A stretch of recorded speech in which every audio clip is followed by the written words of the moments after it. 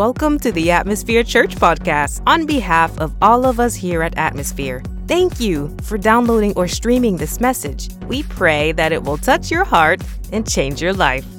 Regardless of what you believe, where you come from, or what questions you might have, you are welcome here. Our desire is to help lead you in experiencing God by following Jesus. If you want to find out more information about us, head over to our website at atmosphere.church. We have already prayed for you that today's message would speak directly to your heart and empower you to live the life that God has called you to live. Enjoy the message.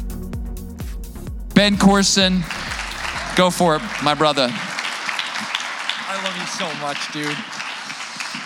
Is it just me, or has your church grown since the pandemic? It's crazy. God's so good. And I'm so glad you're here. I love coming to Southern California. And this has quickly become one of my favorite places to come in this area. Your son said this is the best church in the world. I'm like, I wouldn't disagree, man. This is really special. And honestly, the vibe, the atmosphere here, I love how it's called Atmosphere Church, is you really feel the love and the hope and the joy. And that attitude reflects the leadership here. And I just want to give honor to where honors due, as Paul says. And I really love you. Thank you for having me. So guys, we have a short amount of time. 10:55. Okay, so I have 30 minutes or whatever to give you a very, very impassioned message from my heart, from the scriptures. And also I'm going to try to cover at least 11 chapters overview from my book. I'll be at the book table afterwards, and I would love to write hope notes. And these are overviews of the chapters. You're like, how is he going to do that? So quick overviews, but we have a lot to cover. So turn with me to Ephesians chapter 3. And I'm going to talk to you today about how to have hope in the face of depression. Isn't that a timely thing? Nearly half of Americans are reporting that COVID-19 has exacerbated their mental illness. In fact, there was a federal emergency hotline that reported a 1,000% increase for incoming calls regarding those in emotional distress this April as juxtaposed against last April. And so this isn't just something that I see statistically with 1 out of every 40 seconds, someone around the world will commit suicide. There's 123 suicides a day, according to USA Today, in our nation alone. In fact, there are twice as many suicides as murders. And in 2017, believe it or not, suicide was the second leading cause of death in my age group. So I just have a real heart to spread hope to our generation, not just because of what's happening statistically, but also because in my own life, I went through over 10 years of clinical chronic depression where my counselor said, you have one of the most difficult cases of depression I've ever had to treat, especially after the death of my brother and the death of my sister and just going through other tragedies as well. And so I want to share with you, and I literally got diagnosed with complex PTSD. I didn't know what that was until I got diagnosed with it. And that's when you go through a bunch of traumas that you don't quite know how to assimilate. And so my message for people is that if God could heal my broken heart, and he has, he can heal anybody. And I believe that on our very worst day with God, we are better off than on our best day without God. And when we're going through our worst, God is planning his best. These aren't just greeting cards or fluffy, lacy embroidery pillow statements. This is reality. This is pragmatism. This is fleshed out, the word made flesh in our lives. And we're going to see how in Ephesians chapter 3. You guys ready? We're staying on time. Okay, Ephesians 3. Here we go. This is, we're going to start in verse 14. Paul says, for this reason, I bow my knees to the Father of our Lord Jesus Christ, from whom the whole family in heaven, that's church triumphant, and earth, that's church militant, is named, that he would grant you, according to the riches of his glory, elsewhere Paul called them the unsearchable riches of Christ, to be strengthened with might through his Spirit in the inner man. Friends, my prayer for you right now is that you would be strengthened with might through the power of the Spirit in the inner man. What we need less of is pity from people, and what we need more of is power in the presence of the Prince of Peace. What we need are not snowflakes in the millennial generation. What we need DEFCON 1, MI5, Navy SEAL Team 6, paratrooper, Green Beret, lone survivor, Marcus Luttrell, American Sniper, Chris Kyle, Seal of God, Chad Williams, heroic stoic, joyful soldier, happy warrior. We need people who are gonna storm the gates of hell and redirect traffic, who are gonna put on the helmet of salvation, the sword of the Spirit, which is the word of God, wielding that. Taking up the shield of faith, which can quench every fiery dart of the wicked one, the breastplate of righteousness, the belt of truth, the shoes of the preparation of the gospel of peace, fight a good fight, wage a good warfare, and go hunt some demons. We need to be the answer to Paul's prayer that we would be strengthened with might by the power of the Spirit in the inner man. Now, Paul was writing this from prison, and back then prison wasn't, post Johnny Cash, prison reform, you watch ESPN and lift weights. Back then, prison was brutal. It's actually believed that we found Paul's prison cell in Rome. It's basically a hole in the ground, and prisoners would be stacked on top of each other, separated between grates. So not to get all crude here, but if the guy on the top goes to the bathroom, what happens to the guy on the bottom? We're talking about ancient, horrific conditions. No running water, no warm meals. It's a brutal situation Paul's in. And yet he manages to get on his knees and he prays for the church of Ephesus that they would be strengthened with might by the power of the Spirit in the inner man. Now, Ephesus was a city of about 500,000 people. It had one of the ancient wonders of the world, a temple built to Diana Artemis, 220 years in building. It had a theater that would seat 25,000 to 50,000 people approximately. And it was also the center of the eastern part of the Roman Empire, and it was the church through which all the churches of Revelation 2 and 3 that Jesus addressed started. So this was the channel and funnel through which all the churches of Asia Minor started in Revelation 2 and 3. And believe it or not, Ephesus is so luxuriant, it was known as the Bank of Asia Minor. It was very, very wealthy. In fact, you can walk the streets of Ephesus today, the same marble white tiles that Paul walked on, you can walk on those tiles. I actually have. It's very, very beautiful city. And so Paul uses a lot of monetary terms in the book of Ephesians. He'll talk about the terms like fullness, terms like inheritance, these fiscal economic terms. In our passage here, he talks about the riches. Elsewhere, he calls them the unsearchable riches of Christ. And Paul believes that we can tap into this reservoir, that we can tap into this spiritual currency, that we have the riches of Christ spiritually on our behalf that will strengthen us with might by the power of his Spirit in the inner man. So, okay, we need strength. There's two misconceptions when it comes to depression. One is that if you struggle with depression, you're either sinning or you're weak, which is absolutely absurd in most cases, because Elijah wanted to die after a woman chased him in a chariot. He could face 850 prophets of Baal in the groves, but one angry woman named Jezebel, who at her death, like right before she died, she painted her face. So I just picture her like the female it clown chasing him in a chariot. He ends up under a juniper broom tree in a cave and wants to die. He was the godliest prophet perhaps to ever live. You look at somebody like Jonah, the greatest spiritual awakening in Assyrian history. He wanted to die when a worm ate his plant. He said, God, I want to die. God said, why? He said, because a worm ate my plant. You don't see clearly when you have suicide ideation or anxiety or depression. No one sees the world clearly if their eyes are blurred by tears. David was borderline, if not bipolar. 1 minute, he's dancing in his linen ephod before the Ark of the Covenant. The next minute, he's saying, my God, why have you forsaken me? Moses said, God, this is what he said, if you continue to treat me this way, God, take my life. Job said, I wish I was a stillborn. And watch this.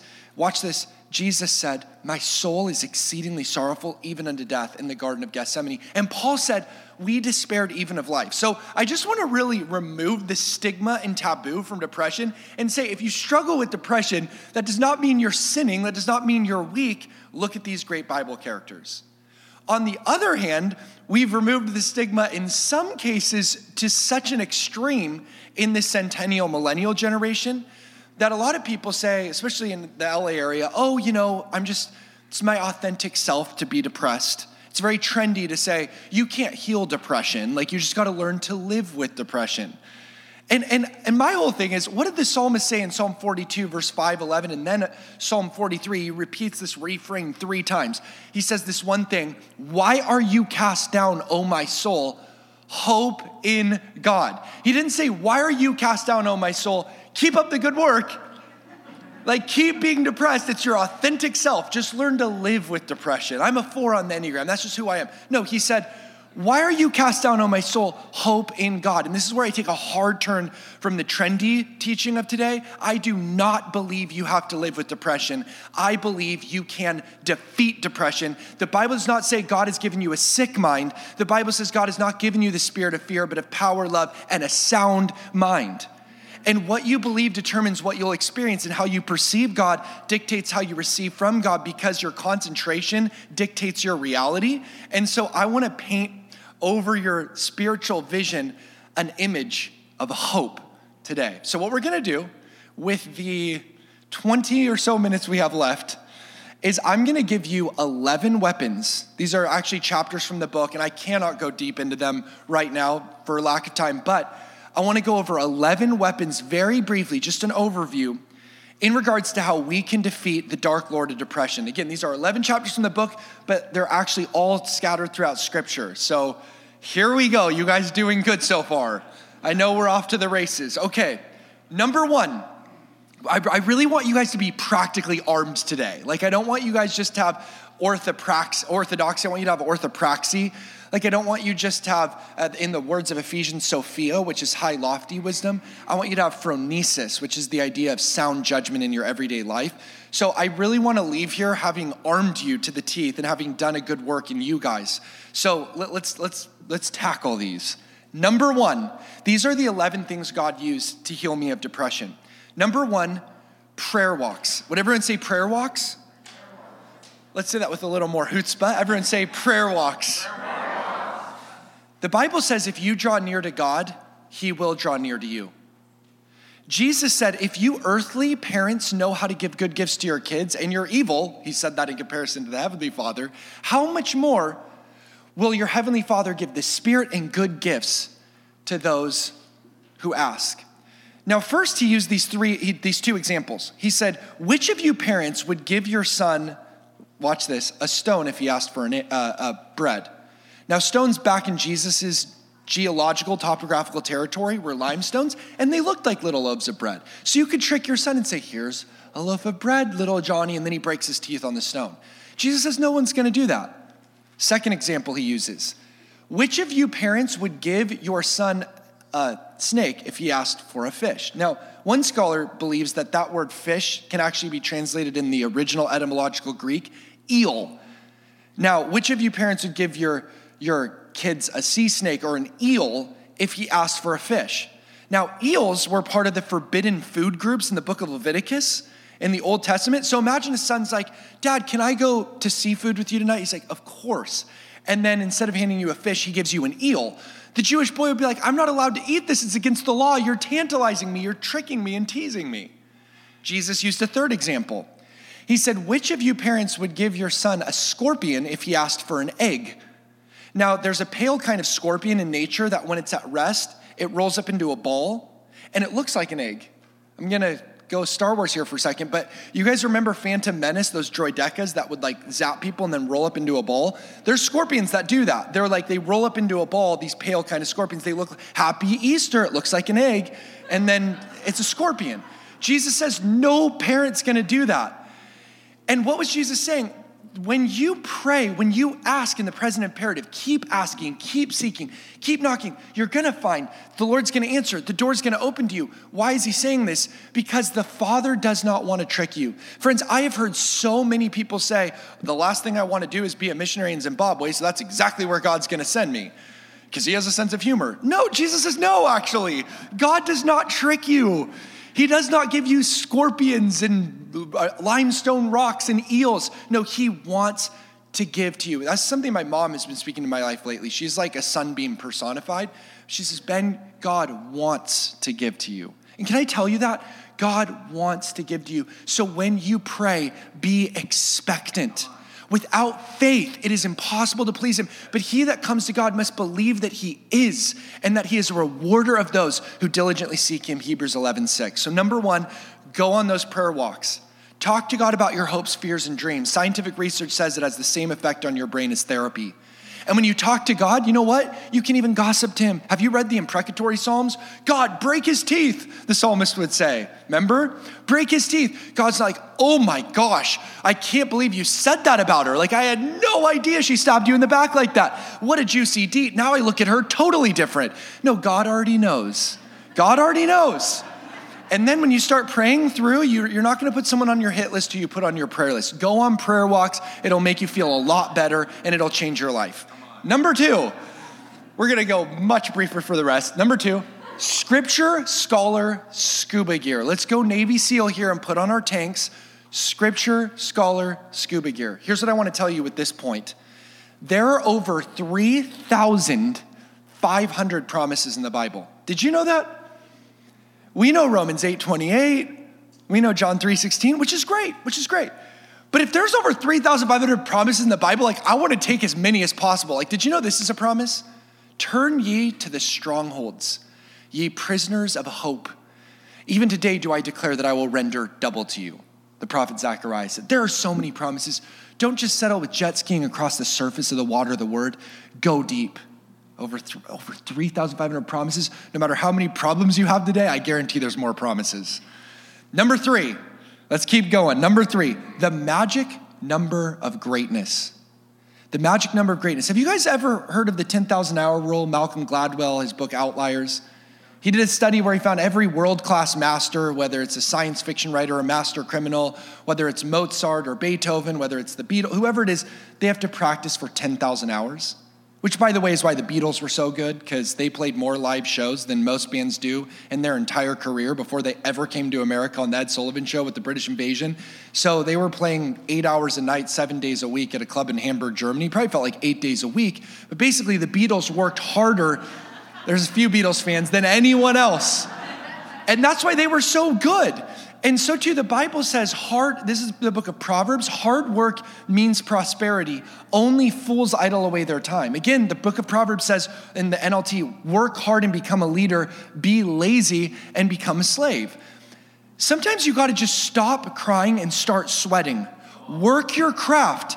Work is not a result of the curse. Do you understand that? If that's your theology, that you think that work is a result of the curse, you will be depressed from 9 to 5, Monday through Friday, 40 hours out of the week. You're gonna think you're cursed.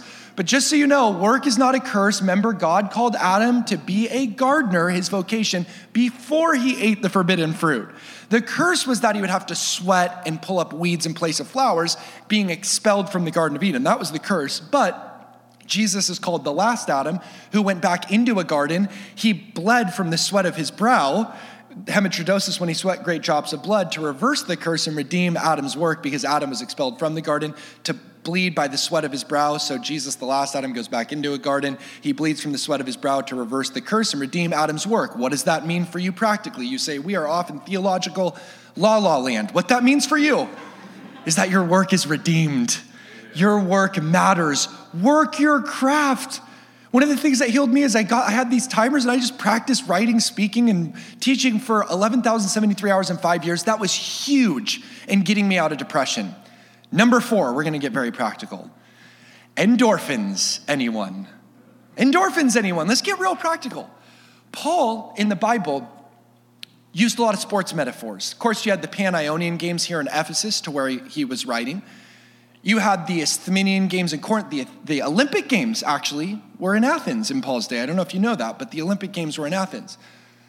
So Paul used a lot of sports metaphors. He talked about epiktein omenos in Philippians 3, which was a racing term when he said, I press onward for the prize. That was a racing term when you run hard for the finish.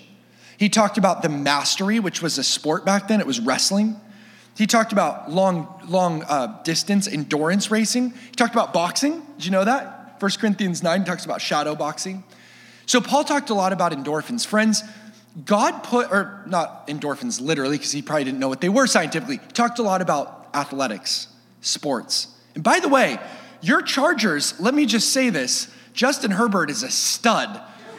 And you know what? You guys are blowing double digit. They're my favorite team right now. I just thought of that, and this is perfect because they're your team now. They're blowing a lot of double-digit leads, but they got a good team. Can you imagine how good they're going to be next year? They're going to be good. They're going to be good. But Paul would have had the ESPN app. He was constantly talking about sports. Why? I think that when we realize, like this is what Paul said, I beat my body into subjection and I master my body. I make it my slave. 1 Corinthians 9. Did you know Paul would walk upwards of 20 miles every day on his missionary journeys? Now, what happens when you exercise, when you do athletics of any kind, whether that's just going on a 30-minute walk or whatever, you release these things called endorphins in your bodies, and they activate opioid receptors in your brain, which are akin to the drug morphine, minimize discomfort, and actually are painkillers naturally in your body. So scientific research now says a 40-minute jog has the same effect on your brain as an antidepressant. Have you found that to be true?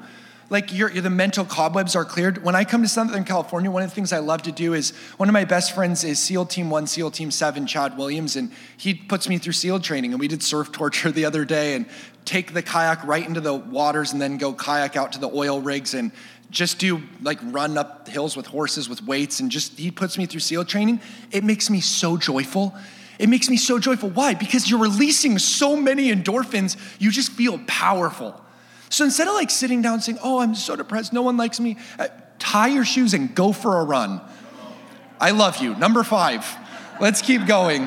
Rewrite your story. Number 5, rewrite your story. Do you feel like you've lost the plot? You're having a quarter-life crisis as a millennial. You're like, I don't know what I'm doing with my life. Everyone else on Instagram looks so happy, but I'm not. Listen, the Bible says, Hebrews 12, the Lord is the author and finisher of your faith. And Malachi says that when you speak words honoring his name, it's written down in a book of remembrance and God hearkens. The word hearken is used of a dog perking up its ears when it hears the voice of its master. God is listening to you and he's writing your words down in a book of remembrance. And Psalm 139 says, all your days are written in his book. Spoiler alert, no matter where you are in the middle of the plot, it might be very dark, as every great story has a very dark plot. Spoiler alert, all tears will be wiped off your faces. Number 6, own your oddness. Everyone say, own your oddness. Own your oddness. How are we doing on time here? 9:45, we're fine. Own your oddness, we're almost there. In the Bible, there are 3 references to left-handed people in the scripture. Did you know that? Individuals, I should say. 3 individuals who were left-handed mentioned by name. They all come from the tribe of Benjamin. Do you know what the name Benjamin means? Son of my right hand. So all the southpaws come from the right-handed tribe. This made them odd, obviously. But what they would find is they were different to make a difference. And when you can't fit in, it's because you're meant to stand out. I was telling Chad, my SEAL friend, this. I'm like, I don't really fit in well to regular society, but I get the SEAL thing. That makes sense to me. Like sometimes you just don't adapt. You might be maladjusted because you're different to make a difference. And sometimes we're so depressed because nobody gets me. I'm so different from everybody. If you don't fit in, it's because you're meant to stand out. So back to these left-handers. One of these southpaws was named Ehud. Now back then, to be left-handed was considered a curse. Today it helps you if you're Tua because you throw the defense off when you're playing for the Dolphins. But back then, to be southpaw, left-hander was a curse. Yet watch this. Ehud was able to sneak a dagger into the presence of a king named Eglon. The Bible says Eglon was a very fat man. Thy word is truth. And it says that, I just picture Jabba the Hutt. He had his own zip code. This was a big boy. Like exercise, I thought you said extra fries. The body is a temple, and sometimes we add additions. So here's this great big king, right? And Ehud is able to sneak into the presence of Eglon. He kills him, assassinates the king, and then goes and wipes out 10,000 lusty men of Moab and frees Israel from 18 years of oppression under the Moabites. You say, why is that story in there? Well, here's what's interesting. Ehud was left-handed. Have you ever wondered, how did he sneak a dagger into the presence of a king into his palace? Well, back then, TSA, security, the palace guard, what they would do is they would generally frisk your left hip. It's kind of what they would do, haphazard, shoddy, left hip. Why? Because if you're right-handed, where do you draw your sword? Across your body from your left hip. But Ehud was not right-handed. Because he was a southpaw, they evidently didn't frisk his right hip, which was what enabled him to sneak a dagger into the presence of the king and assassinate this wicked, evil ruler in Moab. What's the point? His curse became his blessing. And that's what Nehemiah says, that God can turn a curse into a blessing. This is what Paul said, where I am weak, then am I strong. Literally in Greek, dynamite, then am I dynamite. So where you're weak, there you're strong. Your oddities are your commodities. Own your oddness. That was a good one. I feel good about that. Let's keep going. Number seven. This one's a fun one. Friend ventures. Everyone say friend ventures. We don't go outside as a generation very much anymore. We have Uber Eats, we have Amazon Prime, we have Netflix, we have PlayStation 5. All these things are blessings, but we don't really go outside. No wonder we're the most depressed generation, sociologists tell us on record, partly because of social media. Because when you're refreshing your feed, the makers of Instagram literally created it, so it's the same movement of your finger, a Pavlovian dog salivation response as a gambling machine. So when you go up to a slot machine, you do this mechanism, which is the same thing you do when you refresh your feed, because you trigger scientifically a dopamine loop in your brain, which is an addictive rush, because you don't know if you're gonna win or you're gonna lose. Are you going to win money or lose money at the slot machine? Is this a like or a dislike, a good comment or a bad comment? I need to keep refreshing my feed. And so we spend 14 hours, researchers tell, 14 years, on our phones over a lifetime. 14 years! 14 years! We need to go outside and go on adventures with God and adventures with squad. You know one of the things that healed me of depression? Skateboarding. I'm dead serious. Go out. We need to have fun. I'll tell you what, the Bible says in the presence of the Lord, there's fullness of joy. At his right hand, there are pleasures forevermore. Here's what's interesting. I was depressed for so long because I hung out with depressing people. If you hang out with depressing people and you're sitting inside all day depressed, of course you're not going to have hope. You become like who you hang out with. The book of Proverbs says, if you walk with the wise, you will become wise. Daniel, the Bible says, had an excellent spirit. Why? Because who were his friends? Shadrach, Meshach, and Abednego. He had excellent friends. Sometimes, I don't even need to meet you. You can just show me your 5 closest friends, and I'll basically average them out and tell you where you're going and who you are. If you're surrounded by Larry, Curly, and Mo all day, you're gonna have problems. Are you tracking with me? Be intentional. Now, I'm not talking about your family. I'm not talking about who you work with. I'm talking about the friends that you can choose who you're going to invest in. I'm not saying just alienate the depressed. No, you want to reach out to them. But ultimately what it comes down to is the people that you're surrounding yourself with that are pouring into you, you want to be surrounded by hopeful people. That is massive. So when I started hanging out with friends who skateboarded, I got a lot more joyful. Number 8, heaven. Everyone say heaven. Let me tell you in the opposite way, the quickest way to be depressed. Don't believe anything happens to you after you die. Paul said, if we do not believe in the resurrection from the dead, we above all men are most miserable. You will be most miserable if you do not believe in the resurrection from the dead. But guess what? All of you guys here do believe it. Deep down. You know what the book of Ecclesiastes 3:11 says? He has made everything beautiful in its time. He has put eternity in our hearts. Science, this maintains majority support. Science now validates this, that across the world, even in secularized communities and cultures where belief in God remains relatively low, people tend to believe in an afterlife or some persistence of consciousness beyond death. How do you explain that? How do you explain the fact that we love in the present those who've died in the past? There's no social utility, Darwinian explanation, evolutionary principle that can explicate why this is the case. Song of Solomon says, many waters cannot quench love. Love is one of the great metaphysical arguments for the immortality of the soul. John said, God is love. Why do we feel deep down in our hearts that there's something beyond this world? It's because God hardwired it into us.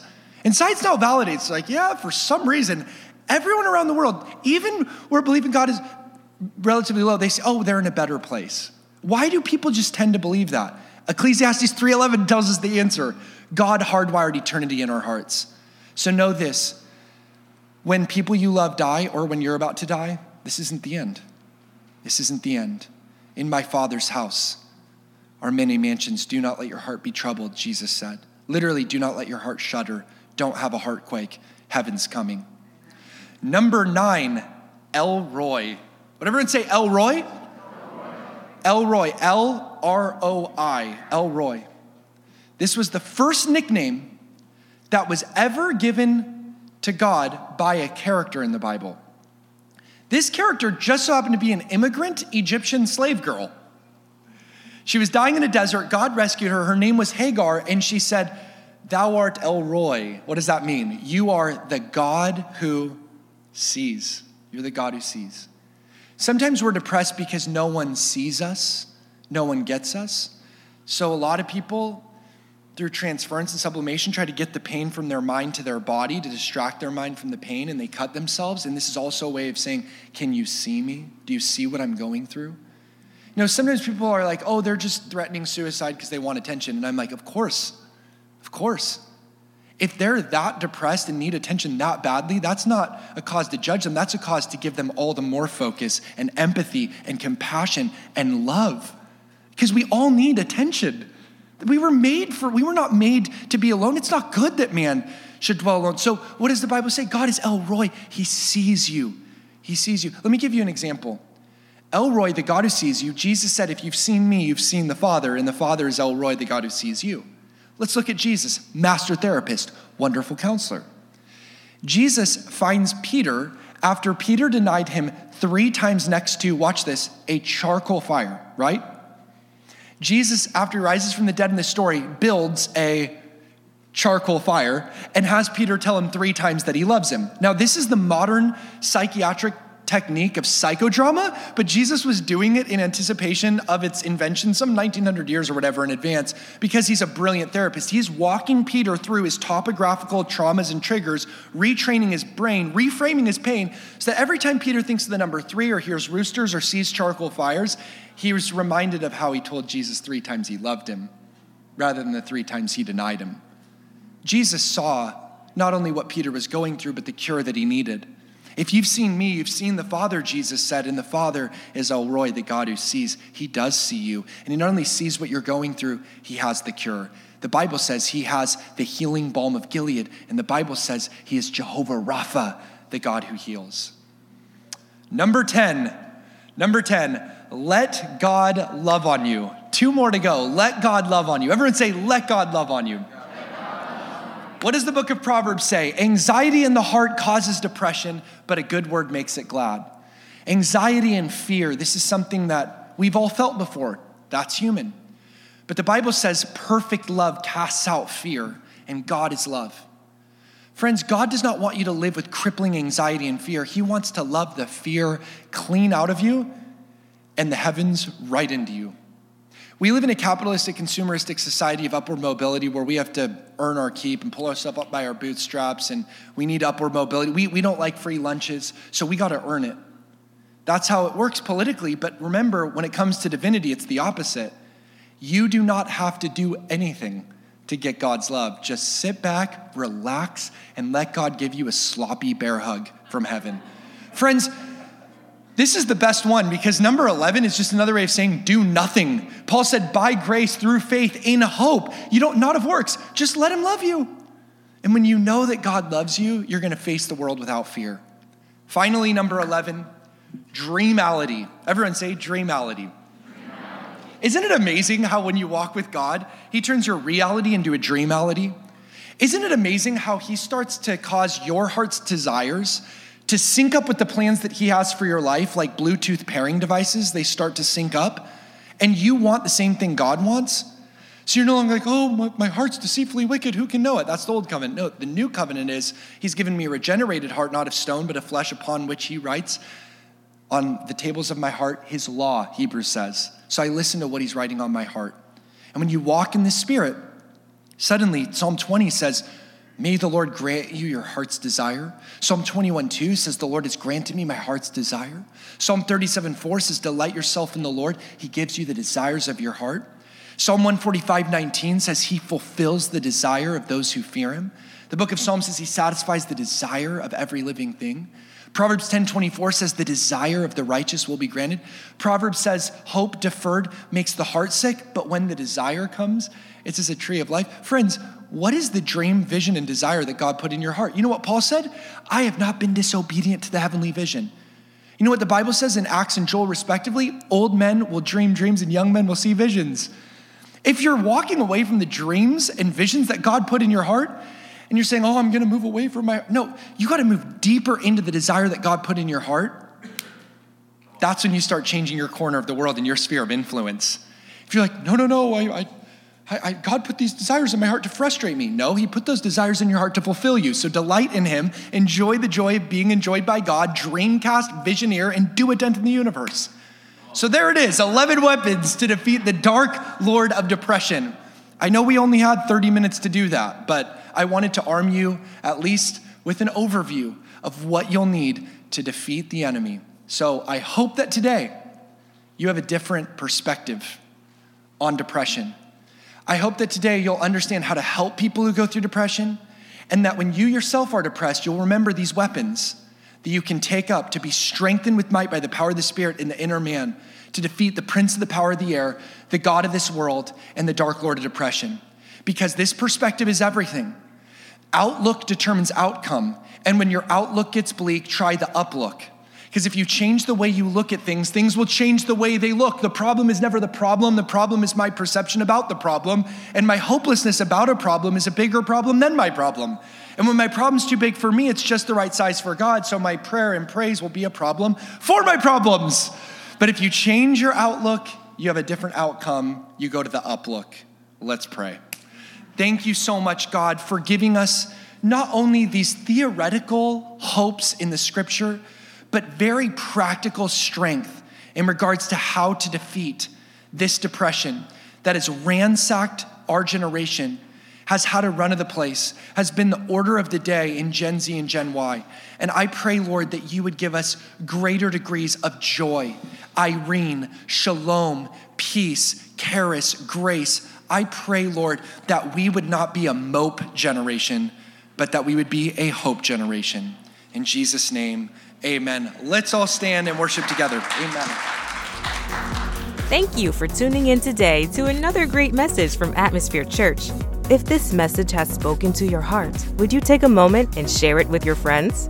You can connect with us on Spotify, iTunes Podcast, YouTube, Facebook, and Instagram. Simply do a search for Atmosphere Church through these various platforms, and then click the follow or subscribe buttons. It's another great way for us to be able to stay connected with you. If you live in the Southern California area, we would love to invite you to be a part of our family. For more information about our church, go to our official website at atmosphere.church. Finally, if this service and our other resources bless you, would you consider giving back to Atmosphere Church to support not just these things, but to also support the creation of even more resources for you? To make a donation, simply go to our website and click the link that says Give. Your gift of any amount is greatly appreciated. Until next time, we pray you will keep the faith, spread the hope, and live the love.